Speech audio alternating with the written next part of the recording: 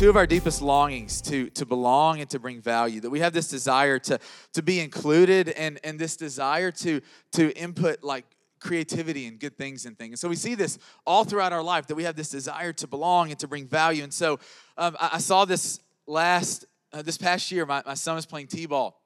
And the coach of his T-ball team, his name was Eli, just this very eccentric guy, this man that was full of life and joy, and you know, just this great man. And so halfway through the season, he and I had this conversation, and I'm just asking him, like, so what do you do? Like, and he tells me, well, I work for Nissan, and he said, I created this tool. So people, when they're having issues with a Nissan vehicle, they can go online and they could submit, hey, I'm having this issue with, and he said, so what I did is I created a tool that would accurately diagnose what the problem was. So people would go online, you know, Logan's having an issue with his car, he types in and sends it in, and he created this tool that 100% foolproof diagnoses what the problem is. And so he takes this to Nissan, he's like, hey, I think I've created this thing that could help you. And so they test it and they run it through, and it worked. And so they look at him and they said basically, hey, for the rest of your life, you have a job here. Like we want you here. Like you've saved us so much. Like you matter. We want you. You name your position. You name your office. Like this is your place. And so it's so neat just getting to be around this guy. And he just knows deep in his heart that he belongs. He knows that he's wanted. And he knows that he brings value. He knows that the things that he's contributed actually help the company, that actually help customers. And I go deep in each of us, we have this desire to belong. And not just to belong, but to bring value, to contribute. Each of us has this desire. And so you think about this. Think about moments in your life when you realize that you didn't belong. I remember when I was in 6th grade, and all of my friends got accepted, whatever, chosen for this smart club, and I didn't get accepted to it. Right? Think about those moments in life where you don't make the team. Right? Where you're not good enough to be in the club or whatever it is. And feel that when you don't belong, you know it and you hate that feeling. Or you think about the other side of this. Maybe you belong, but you don't feel like you're contributing to anything, right? Have you ever been in a job or a place of your company where no one would even notice if you're not there? And we have just this desire in us that we don't just want to belong. We want to bring value. We want to contribute. We want to make things better. And I love that Jesus knows this about us because he created us. And I believe that he speaks into this in John chapter 15. He says, I see this desire in you to belong. And I see this desire in you to bring value. And let me show you how those things come together. He looks at us and he says, you belong. Did you notice in this text that we just read that he says this line? He says, I don't call you servants. I call you friends. When you think about your relationship to Jesus, do you realize that he's your friend? So think about your best friend in the world, right? And who is that person? Picture them. What do they sound like? What's their favorite thing to do? Is that how you feel about Jesus? And so today we're going to really dig into this idea that Jesus looks at us and says, Austin, you're my friend. Like Jesus says that to you. Michaela, you're my friend. He says this, as the Father has loved me, so I love you. I go, Christy, do you believe that? That the way that the Father loves Jesus, Jesus feels about you? I go, most of the time, I don't feel that way. Jesus looks at us and he says, I choose you, Matthew. I choose you, Laura Brown. You know, you have these phases in life. Maybe it was you grew up as a kid, you were in the Army, your parents were in the Army, and so you traveled all the time. And raise your hand if that was your experience, where like every few years you're just traveling. Yeah, 4 of you. Great example, Brandon. I'll try a different one next time. So maybe going to college is a better example, where you go and you realize that you don't have any friends. And think about those moments, the process of finding a friend and just how hard that can be, right?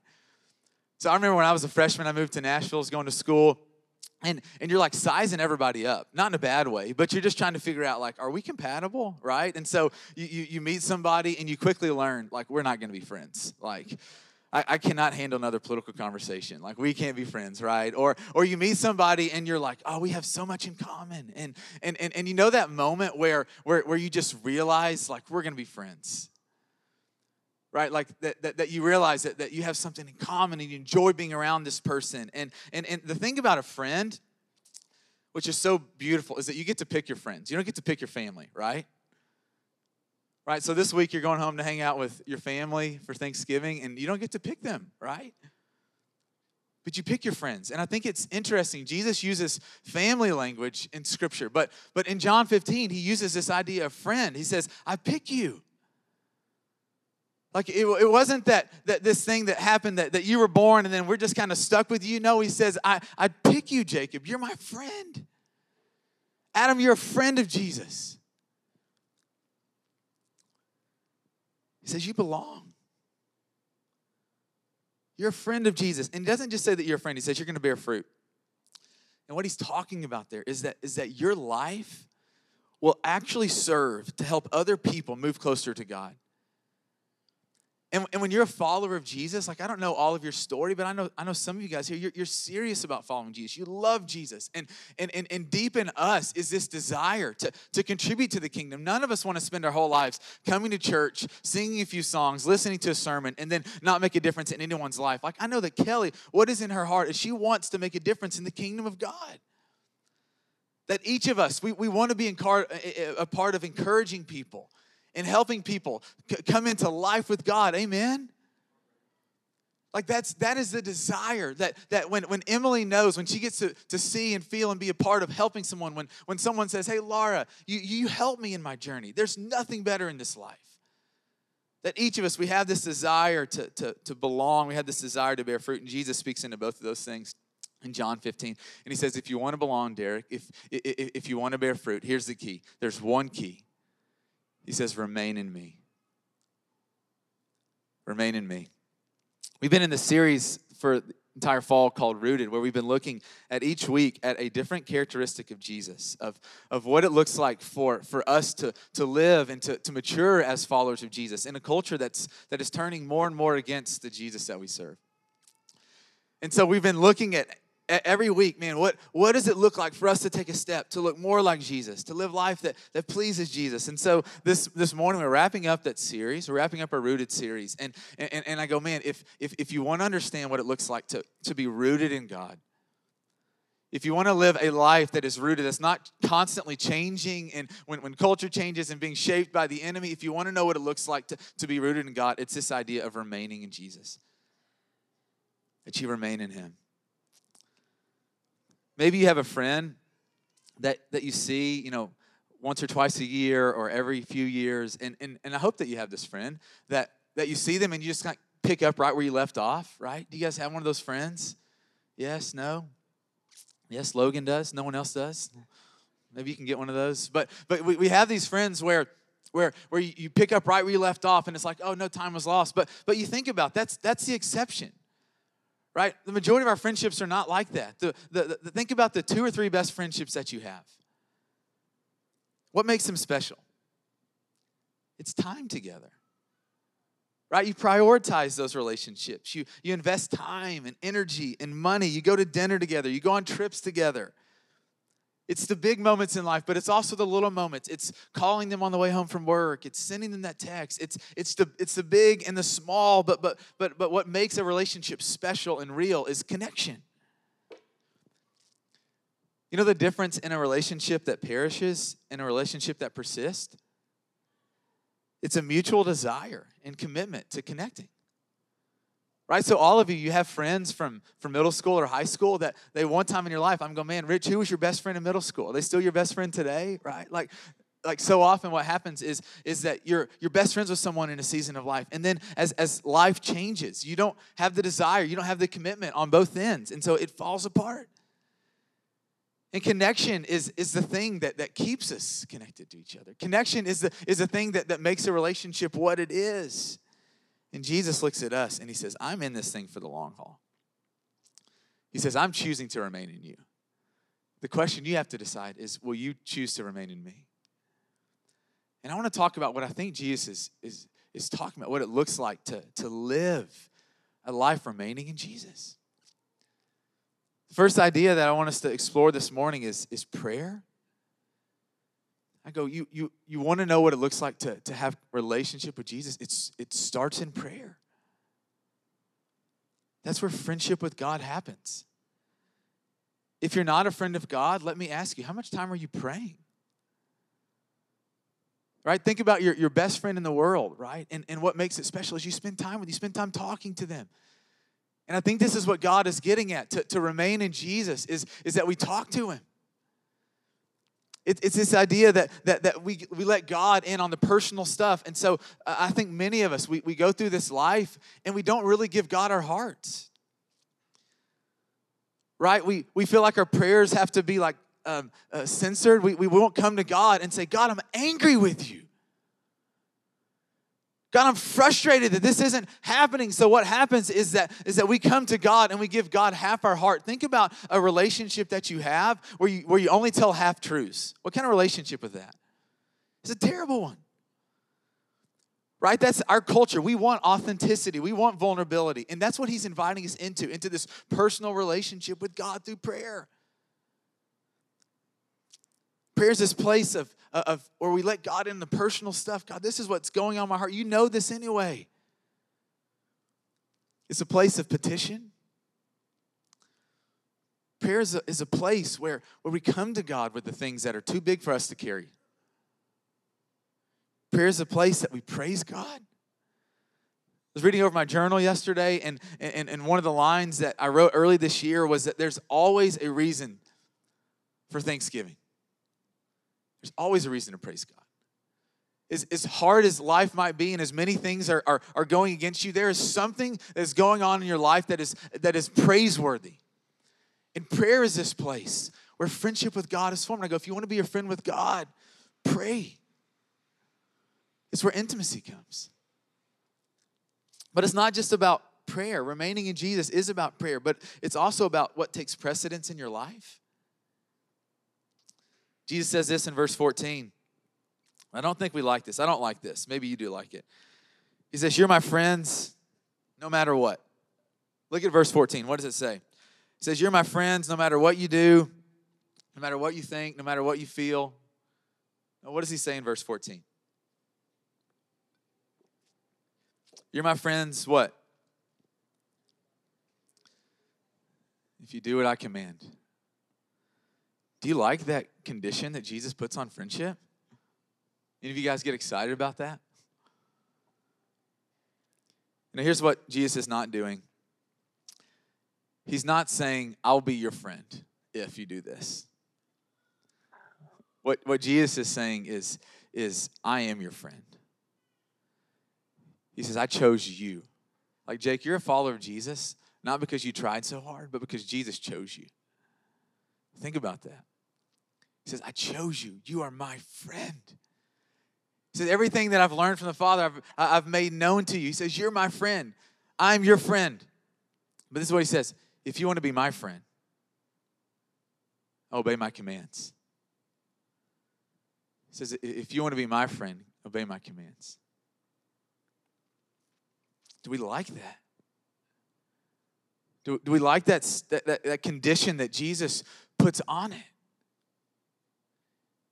If you want to be my friend, obey my commands. You know, in a relationship, when my wife and I first started dating, we had the DTR, right? We had to determine, like, are we both going to be in this thing? Like, are you in? Are you going to keep dating other people? Are we just, like, is it going to be you and me exclusive? And it was this moment where we sit down and we said, hey, I'm in this for you. And you're in this room. We're not going to date other people. Like, we're going to be exclusive. And what the Lord was reminding me of is that he's not looking for people to share his heart with. And he's not going to force you into this relationship. He's not forcing you to take a step in. And one of the things that you discover is that when you step into life with God, his commands are actually for our good. That his commands aren't to control us or to suppress us. His commands invite us into deeper places of intimacy with God. So think about this with me. Some of the commands in Scripture. Jesus says, hey, pray for your enemies. Let's just think about that one command for a second. He doesn't say, annihilate your enemies and hate your enemies. He says, pray for your enemies. Now, why does Jesus say that? Because he knows when we harbor anger and hatred in our hearts, it kills us. And so what happens when someone wrongs you, when you find yourself being opposed to someone, or when they're opposed to you, he says, pray for them. He says, don't talk to everyone else about them, right? That's what our culture does. Someone hurts you, and then you get on social media or you call your friends, and we act like there's something that's okay. And God says, hey, when someone's your enemy, come to me with it. And don't just vent to me about all the things that they've done wrong. He says, pray for them. Pray for your enemies.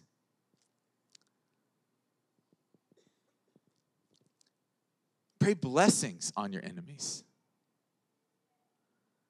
What happens in our heart when we obey this command? We find freedom.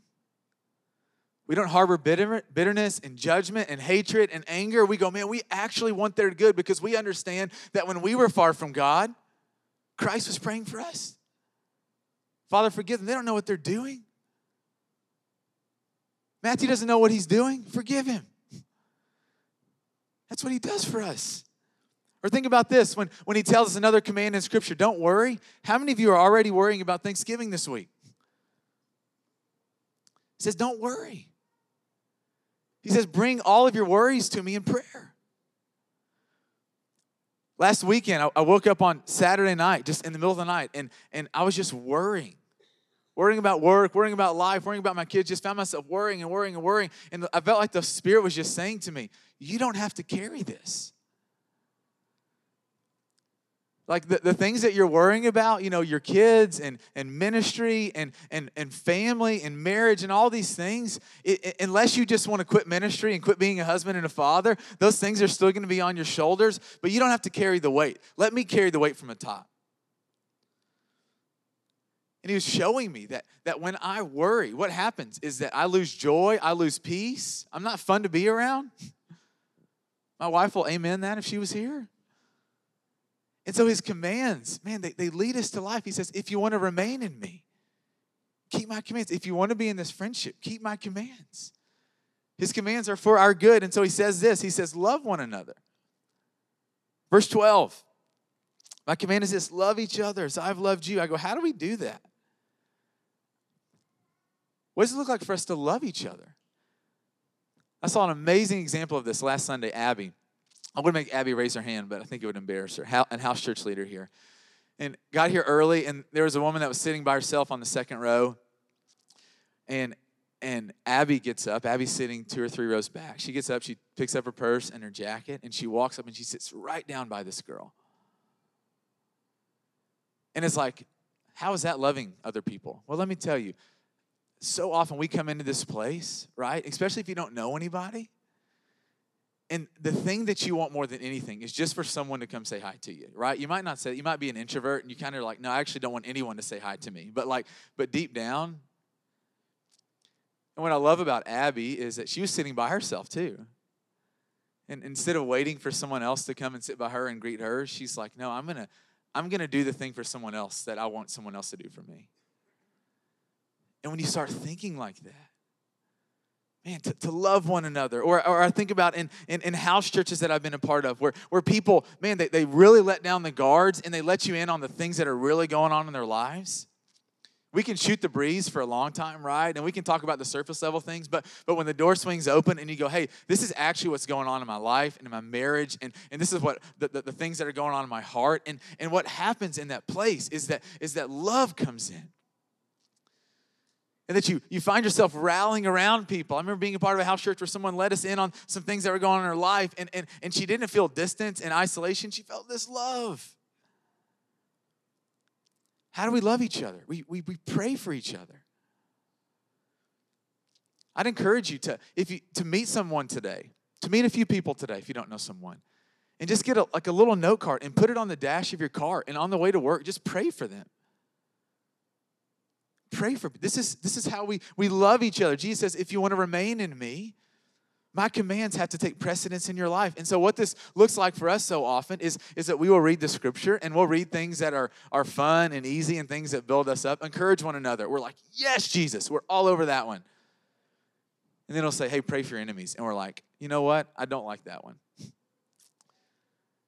he says, if you want real relationship with me, obey my commands. And so remaining in Jesus is about prayer. It's about talking to God. It's about enjoying God. It's about what takes precedence in your life. And I think the third idea of what it looks like to remain in Jesus is to embrace the pruning that comes. You know, Jesus says this in verse 2. He says, he cuts off every branch in me that bears no fruit, while every branch that does bear fruit, he prunes so that it will be even more fruitful. And I don't know if you're a Christian or not, but I read this often and I'm like, man, has he cut me off? Like, I'm not seeing any fruit in my life. Am I just that branch that's been like laying dead? Have you ever thought that? You ever read this passage and wondered, like, am I the dead branch because I'm not seeing fruit in my life? And he says, no, the Father prunes us. I don't know if you've ever seen a tree that has been pruned. And so last year, our neighbor, he moved into the house that he lives in 1984, and he planted these 2 oak trees right in front of his house. And so one of the trees was dying, and you wouldn't know it if you just looked at the trunk of the tree, right? It looked the exact same, but you start looking up, and you realize that there are no leaves growing. All the branches are falling off, and they're breaking. And so what he did is he hired this I don't know what it's called, tree cutting down company. That's probably the official term for it. And so they come in and my son sits in front of the window and watches as they completely cut down this tree. And he's loving it. He's loving every minute of it. He's trying to FaceTime me. You know, he's just enjoying this. And then the tree right beside it, they don't cut the tree down. They cut it back. And honestly, the tree was really ugly after they got done, like, pruning it. Like, the branches look terrible. There are no leaves on it. It's like, man, did you actually destroy that tree? Like, do you know what you're doing? And the process of pruning feels like that sometimes. And I want us to talk just for a few minutes about what it feels like when God prunes us,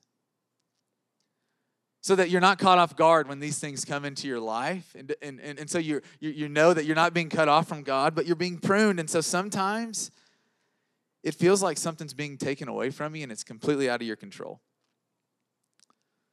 Sometimes pruning feels like a relationship that just ends. Sometimes it feels like separation from a family member or maybe even death. Sometimes pruning feels like the dream that was in your heart, the job or the business or the other desire that was in your heart not coming to fruition. And sometimes pruning feels like things are just happening to you and you have no control over it.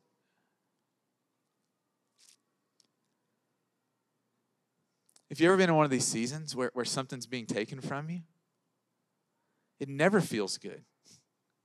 And most of us, we kick and scream the whole way through, right? And we don't see the holistic picture. And God looks at us and says, hey, whenever pruning comes, whenever you're not seeing things in your life working out the way that you want, whenever you see things that seem to not be bearing fruit and seem to be taken away, he looks at us and he says, the Father prunes everything so that your life will be even more fruitful. God sees things holistically. And I wonder if the hard season, the hell that you're going through right now, the pruning, is because God is trying to prepare you for the next season ahead. That he knows that your life can't carry the fruit that he wants to produce through your life unless he cuts away some things in your life. And when we have that perspective, when we have a biblical understanding of God and we go, man, God, we're not going to complain when things aren't going our way, when things seem to be taken away from us, when everything seems to be getting cut out of our hands and we don't want it, we're not going to complain because we trust that you're the great pruner. And instead of complaining and moaning through the season, we go, God, this season is hard, but we trust you. I trust, God, that you're going to bear fruit through me that you never could had I not gone through this season. And sometimes pruning feels like God taking things out of our hands that are out of our control. And sometimes pruning feels like God taking things out of our hands that are under our control. And these don't typically feel good either. It's when the Lord starts to convict you about the way you and your girlfriend are messing around. Or the things that you're looking at when no one else is home. And the Lord starts going after your sexual purity. And the Lord says, hey, I want you to honor me with your sexuality. I want you to keep the marriage bed pure. I don't want you acting outside of that covenant. So it means if you're not married, quit messing around. And God starts looking at us. He starts coming at us. And he says, I want you to honor me with your purity. And it never feels good in the moment. When God starts pruning that aspect of our lives. The gratification, the instant gratification is not there. Or the way that you view and use your money. When God starts coming to you and says, hey, I want you to be generous. I want you to be sacrificial. It never feels good in the moment. It means that you're eating out less and not taking all the trips that you want to go on and buying new clothes. When you start to give what you've been given for the good of others, it feels like pruning. It's like, why are you taking this away from me? But God looks at us. And he desires for us to be disciples that actually bear fruit. And so God knows that there are things that need to be cut out of our lives that only can be trusted in his hand. And he says, if you want to belong, if you want to bear fruit, you got to remain. And the way that you remain is through prayer. It's through letting the scriptures, my commands, take precedence in your life. And it's through embracing the pruning. Last fall, we came out one morning. And the year before that, so 2 falls ago, we had planted this chrysanthemum. And they're perennials. I think that word means that they come back every year. And so we planted it, and then it just died, and it looked terrible. And I'm like, we should just dig that thing up. And Courtney's like, no, we need to leave it there. It'll come back next year. And I'm like, really? Like, okay. And so I remember coming outside one day, and this chrysanthemum was just bright yellow. Like it had just like bloomed overnight. And I did nothing but just leave it in the ground. And my encouragement to you is that if you're not seeing fruit right now, if you don't feel like God's working through you to bear fruit, to help other people move closer to God, remain in Jesus. Like when life is hard and you don't feel connected to God or to God's people or to the mission that God has put before us, man, don't just hit the eject button. Remain. Remain in God. When you don't feel like praying, get on your knees and pray. Man, when you have the choice to do what you want and it's in direct conflict with the things that God wants, man, let his word take precedence in your life. Embrace the pruning that comes in your life, and what happens is that you will find yourself being a true friend of Jesus. That you will stand face to face him one day, and he will look you in the eyes and say, Brandon, you are my friend. More, you're my friend. Remain. So here's what I want us to do. Tim, do you have a slide? Is there a slide back there? Okay, that's my bad. There is a slide. I didn't tell you where it was. This morning, I want us to get in groups for a few minutes and just to share a couple of questions. This is the first question. Do you feel like you're a friend of Jesus right now? Why? Why not? So do you feel like you're a friend of Jesus? And then is your life, are you bearing fruit right now? Or are you being pruned? Or do you feel distant from God or something else? So here's what I want us to do. I want us to take a few minutes and to circle up our chairs with the people around us. If you feel comfortable doing this, that this is so much of how this word goes from our heads into our hearts, where we process this. And so I invite you into some real vulnerability right now to share. Do you feel like you're a friend of Jesus right now? And are you bearing fruit? Are you being pruned? Or you feel distant from God or something else? Let's take a few minutes. We'll discuss those questions. And then I'll get back up and send us to community. So let's do that right now. Hey, thank you guys for taking some time to share and process. Of course, you can keep doing that if you want to as well. But I want to send us to communion right now. We do this each week. We take a piece of bread, drink a cup of juice. We do this to remember the broken body and blood that was shed for us on the cross of Calvary, where Jesus died for our sins. And so we take this as an act of remembrance and of gratitude to God and all that He's done. And so feel free to get up and take communion whenever Dale and Moy are going to lead us in some more worship. And so I'll pray for us, send us to communion, and then keep talking, keep processing, let's worship. So God, thank you for this morning. Thank you for the way that you're moving. Keep moving, God. Keep moving in our conversations and our hearts. I pray you would fix our eyes on you, Jesus, to know that we are loved by you because of what you've done for us, and you're proof of that. And so, God, thank you. Have your way in this place. God, keep moving. In the name of Jesus we pray. Amen.